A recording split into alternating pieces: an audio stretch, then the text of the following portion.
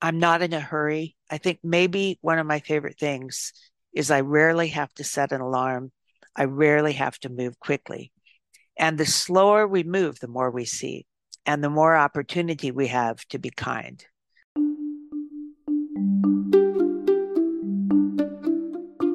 That was Mary Pipher talking about the benefits of moving more slowly as you get older, but also at any time in life. And she's now 76.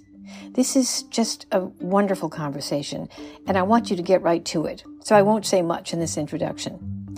Mary Pipher is a psychologist and best-selling author of 11 books, including Reviving Ophelia, now out in a 25th anniversary edition, and Women Rowing North.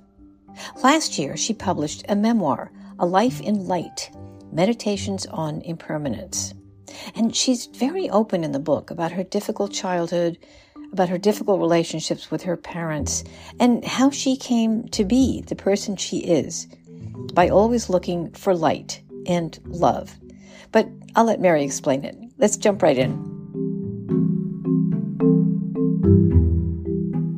Mary, welcome to the show. Thank you, Debbie. I'm really happy to be here. I've just loved your books, plural, I should say. And there were so many things that just struck me and I don't know, just caught in my head and in my chest as I was reading it. I just loved it. In your new book, A Life in Light, you say, my knowledge about happiness comes from being someone who has struggled with sadness and anxiety much of my life. Well, first of all, I wanted to just applaud when I read that because I can relate. But tell us a little bit more about what you mean. Well, I've always thought that it would be impossible to be an expert on happiness if one had been happy all their lives, because actually, what teaches us the skills to be happy are the ways we figure out how to dig out of suffering and respond resiliently to life events. And if, like me, you or your listeners are anxious people or have struggled with depression, my guess is already you've developed a pretty good set of skills to be happy. I think happiness is very much a choice and a set of skills, and they're both very important. For example, just staying with the choice part, I say in my book, Women Roaring North, attitude isn't everything, but it's almost everything. Mm. And if you're in the mindset of I want this to be a good day, I want to start my day looking forward to it as opposed to dreading it. I want to start my day remembering what I'm grateful for. I want to start my day setting my intention to look for things that will make me happy. I do this every morning. I set my intention, for example, to look for love that day, or to look for beauty, or to look for love and beauty. And these kinds of intentions, we find what we look for. So if we start out with a positive set, we're much more likely to see what we're looking for in the external world. Mm. You also talk a fair amount about Buddhism, which you remind us kind of when you got into that and developed a Buddhist practice. Well, I went to Berkeley in the 60s and I took a course in Eastern religions. There were quite a few people at that time reading Alan Watts and some of the early Buddhist writers. But then I pretty much didn't study Buddhism or think much about it until 2002. And at that point, I had what I describe in my book, Seeking Peace, as meltdown. And the meltdown was basically I'd been on the road way too much. I'd spent more days in hotel rooms than my own bedroom the year before. And I was tired. I was lonesome. I just wanted to go home. And the particular incident that triggered my decision to go home and let me know I was in trouble was I was driving north in Ohio to a little town with a community college. And this town it had taken 3 little commuter flights to get there. And then we had to drive. My husband's my manager. We had to drive a couple hours to get there. And we stopped for something to eat in a little cafe that didn't look good, but it was the only cafe. And it had a couple dead flies in the window. And I'd been reading Fast Food Nation at that point on the plane. And when I went into this cafe, I ordered a bowl of chili. And when I got this chili, I thought, this chili tastes like shit. And I I remember thought, this. Yeah. either I'm eating shit or I'm so discouraged and uptight that I think I'm eating shit. But whichever it is, I'm getting off the road for a while. And I finished that job and came home, and we canceled out some work over the winter. And I just stayed home. I sat by my fire with my cat and read. And I found when I read psychology, I found myself feeling damaged and diagnosed and other than a normal human. But when I went to Buddhism, when I turned to Buddhism to read, I found myself a member of an enormous community across time and space of people who had suffered and struggled to figure out how do we avoid suffering. And the reading was very calming to me. I started meditating at that time. It was very calming to me. And by now I'm in a Buddhist Sangha and have been for many years. So it's been one of the things I say about Buddhism is it's a wonderful set of skills for being happy. One of the basic tenets of Buddhism is um, we have more than enough to be happy in every moment. And there's a lot of emphasis on learning how to feel that way. That's been very helpful to me. Mary, you seem like a very polite person. So I was so taken aback when I read that. The soup that Well, tastes like, I think you actually said fecal matter or something in I the book, but I probably was, did say fecal matter. And, I don't know if I should say shit on your show, oh no, it's but fine. yeah, it was shit. It tasted Yeah, like no, shit. I was, and I also, I am polite. well, I was struck by that. Um, so of course you do talk quite a bit about your childhood in your memoir and about your parents and your mother. You describe who was a physician, who became a physician while you were a child, was absent a lot because she was working. And your dad was also absent for a good deal, but then he was around and he was kind of insensitive and not very supportive. And you write that he once said to you, with your figure, Mary, and big nose, you will never marry. Oh yeah, he did. He did. And of course it hurt me. It was very cruel. And fortunately it didn't turn out to be true. When I started dating, I realized he was distorted in his thinking.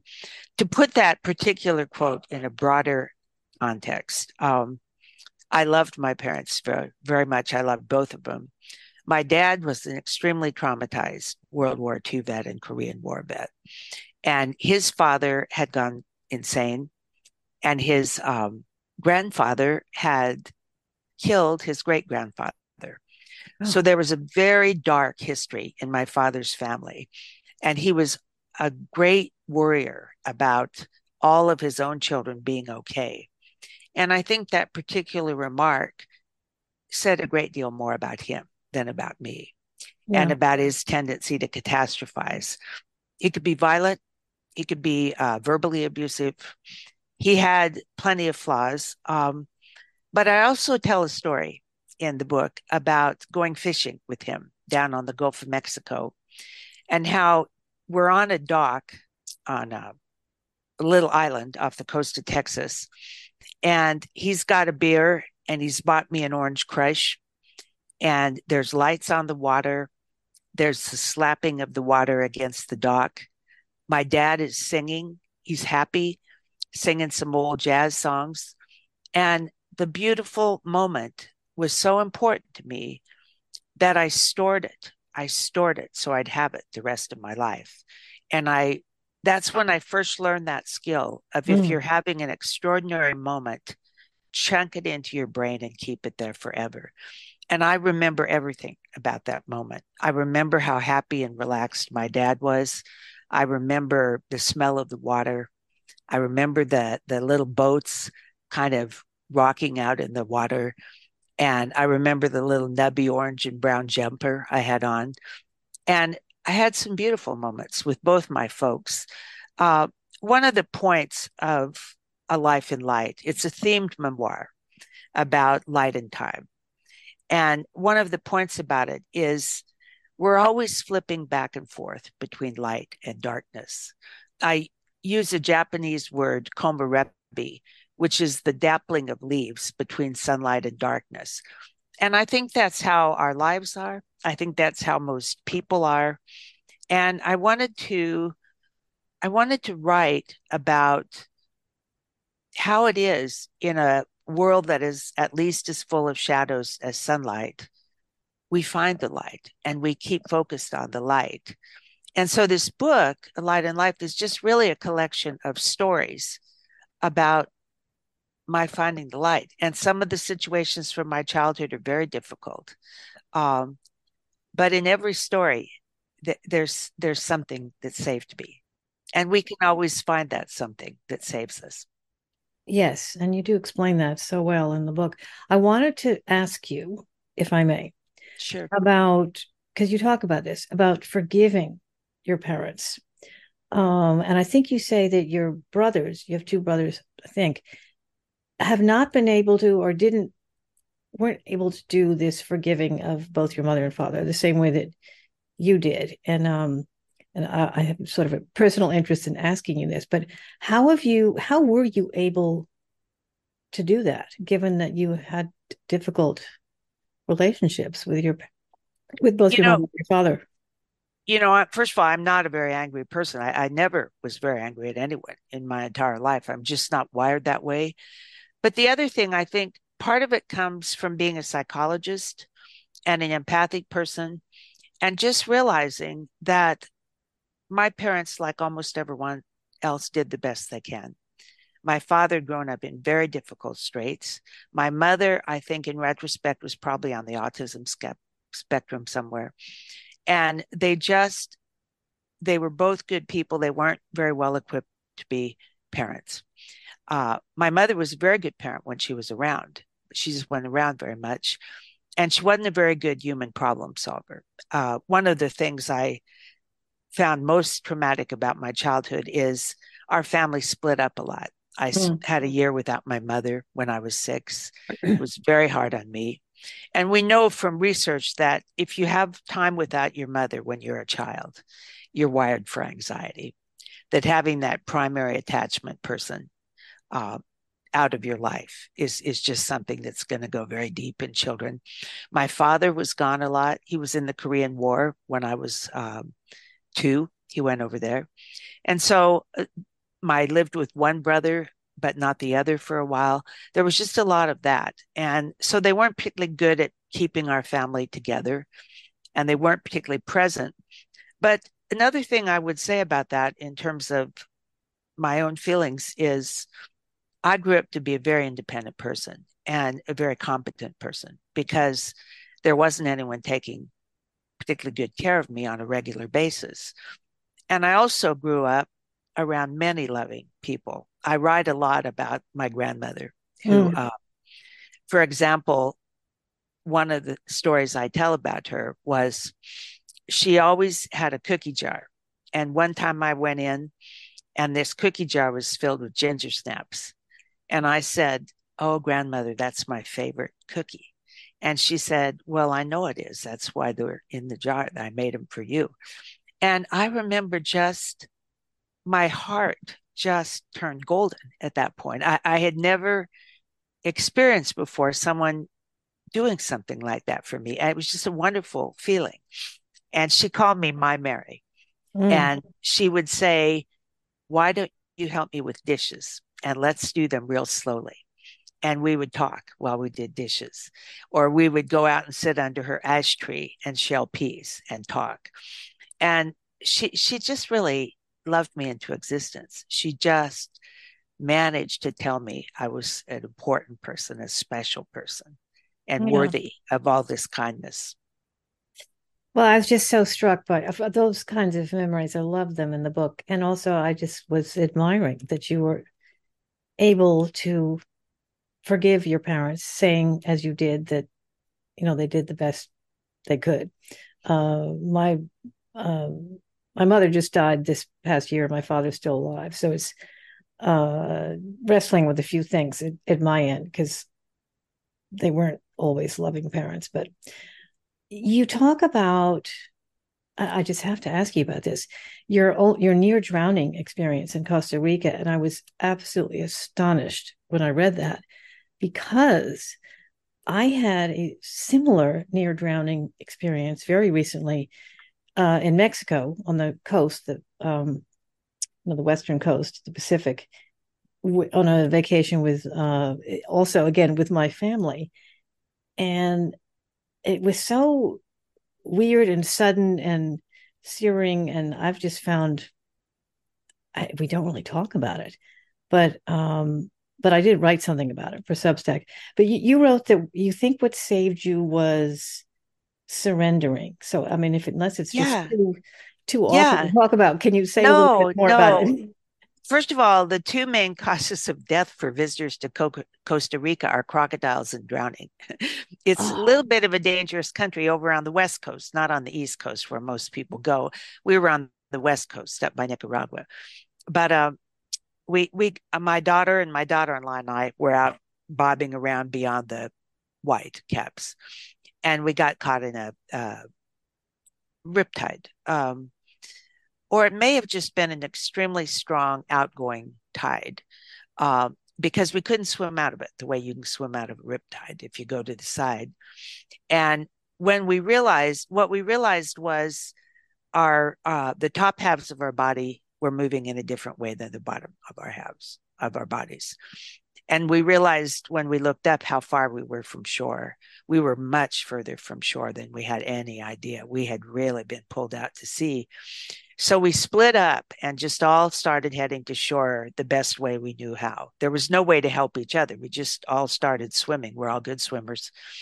And of course, I was worried about them, but I mainly had the job to take care of myself. And so I swam and swam. I swam over to the side. I was still caught in this. I swam as fast as I could. And then I'd look up and the shore was just as far away. And eventually I realized I was running out of energy. And the only way I could possibly survive this was if I just floated on my back until somebody found me. So I flipped over to float on my back. And I was just waiting. My son had seen this. He's a very good swimmer. He used to be a lifeguard. I figured eventually he'd figure out how to get a boat and come get me, come find me, or an airplane or whatever. And so I was just floating there and thinking, I'm going to be here a long time, but I can float a long time in the ocean.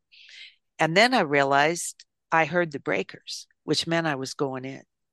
And it was a kind of a metaphor in a way for a lot of the messages in A Life in Light, which is oftentimes this letting go of control and just surrendering to the situation and just waiting and watching. It is a very good way of self-rescue, whether it's a rescue in ocean water, whether it's a rescue of a difficult conversation at a meal. This resting and stopping fighting, stopping the struggle can be such a good thing, you know. I'm glad you've survived your situation, yes. Debbie. Well, it was actually right near the beach. But anyway, um, gosh, I can really see how you would be. Are you still practicing as a therapist? I could see you'd be a wonderful therapist. I'm thinking I'd love to be sitting right there now. Oh, You could just thank talk to me you. about everything. Thank you. No, I'm not. I stopped. I've now been a writer, full-time writer, longer than I've been a therapist. I was a Oh, therapist for 30 years, but I've been a writer for 45. So I just write now, and I no longer do much speaking either. I write and I enjoy my life, which is wonderful. yeah. Well, so you're now 76. By the way, how old were you during the near drowning thing? Was that just a couple of years ago? Oh, I was Long time probably ago. 70, I'd say. Okay. That's my age, 70, that young 70. Okay. Um, so I just thought this might be useful for, for listeners. So you're now 76. What are the best things right now? What are the worst things? In other words, what are the ingredients of a happy life? Well, for you right now, but you could say it's for other people. So, but I guess start with the good. Well, the good is almost all of it. I enjoy every day. I know how to build a good day. I start my day with journaling and gratitude, setting my intentions. Um, I have a day usually with friends, with a lot of reading, with exercise, some volunteer work. Sometimes other kinds of interesting work come my way. I'm very lucky that way. Um, I'm not in a hurry. I think maybe one of my favorite things is I rarely have to set an alarm. I rarely have to move quickly. And the slower we move, the more we see, and the more opportunity we have to be kind.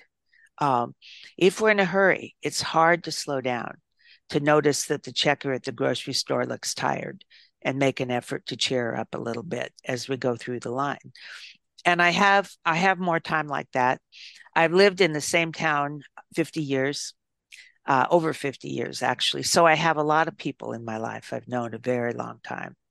And that's a wonderful thing. I have a good family. That's a wonderful thing.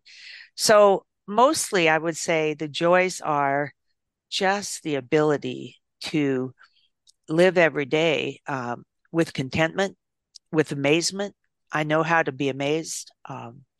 I know how to stop and look at a branch on a tree and become blissed out by it, which is a really important skill that most people learn when they're older. The difficult thing, there's two things I want to say about difficulty. One is I have a kind of a dual consciousness now. And as I describe my life, it sounds like a very good life. It is a very good life. But the other consciousness I have is where the world is at, the darkness in the world, the darkness in terms of climate change. And that double consciousness is tricky.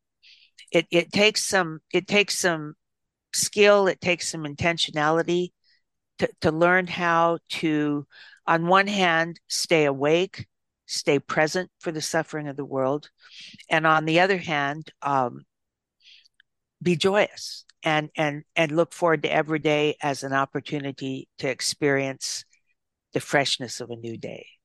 Uh, so that's one thing. The other thing is I'm a social person. I've been someone, I think in part because my parents weren't around much, but I figured out very early on that what I wanted to be happy was love. And I was just a love seeking organism. And I'd find people to love me wherever I went. And I built up, I really spent, I would say, the first six decades of my life building up attachments, friends and groups and communities and family gatherings. And I'm a great organizer. I'm the captain of the blueberry pickers. I like to go out and have fun with people. But the last years of life are different. And the skill becomes learning to detach with grace because the adorable grandchildren grow up and go off to their own lives. The pets die. Friends who've always been wonderful to spend time with start having dementia or Parkinson's and aren't as able to converse and enjoy time. Uh, and people die. People die all the time that I know in my life. And so one of the skills is learning to be present for all that and experience the grief that that brings on, learning to be present for the friends and the family that are struggling. And on the other hand, still be happy, still be happy. I tell a story in A Life in Light about a story from Buddhism. And Buddha and his followers are sitting in a meadow, and a man comes running up, screaming and tearing his hair. And he's going, Have you seen my cows? Have you seen my cows? And Buddha and his followers look at each other and go, no, we haven't seen your cows. And the man runs off screaming, I am ruined, I am ruined. And Buddha turns to his followers and says, aren't you lucky you have no cows? Now, that's a very important story to me, because one of the things I think that's important as an older person is knowing how to be happy with whatever we have, whatever it is, knowing how that under any circumstances, we can make our lives workable.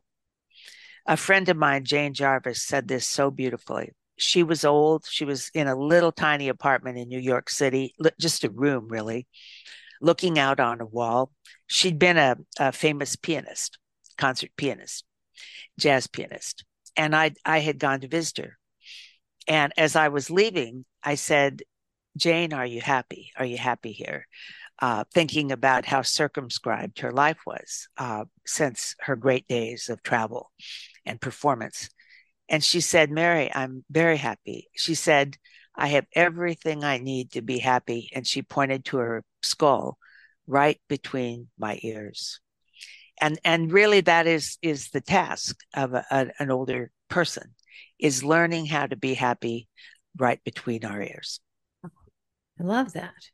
I was going to ask a mundane question. Well, I'll ask it anyway. I think you said in an interview I read that you've given up. I wondered if you have any regrets about this. You've given up ice skating, cross-country skiing, and I guess biking because of fears of falling. So that's a negative. Oh, but yeah. are you saying, that's, worrying about that? Or just tell me honestly, do you miss that a little bit? Oh, yeah. I loved cross-country skiing. And in Nebraska, I can ski. I live by a park, so I can ski right out of my house and onto this beautiful area to ski. And I don't do that anymore. Yeah, sure. I miss it. I wish my hands worked better than they do. My hands don't work very well. But I don't dwell on that. For example, last summer, my husband and I bought our first kayaks and started going kayaking. And there's always some way to have a good time. There's always something to enjoy. I can still swim. I go to a water aerobics class and jump around with a lot of older women and have a great time. And I walk with my friends. There's plenty of ways to be outside in the natural world having a good time. And like most people my age, I start being afraid of falling. And the way not to be afraid of falling is buy a kayak. You're not going to hurt yourself in a kayak. Yeah. Is there anything I forgot to ask you? Well, this has been a wonderful interview. And the only thing I would like to leave your readers with is I hope that this book, A Life in Light, helps people see some of the ways, some of the skills they can develop to be happier, to look toward the light. And I think we all have the capacity to find the light within the world and the light within ourselves. If only we look, and if we have the intention to do so.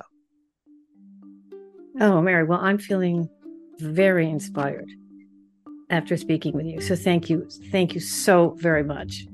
Thank you. It's been wonderful to talk to you, Debbie. And that's it for this episode of the Bold Age Podcast. Help us spread the word. Tell a friend. Leave a review on Apple Podcasts. And if you have a comment or question, send it to theboulderpodcast@gmail.com.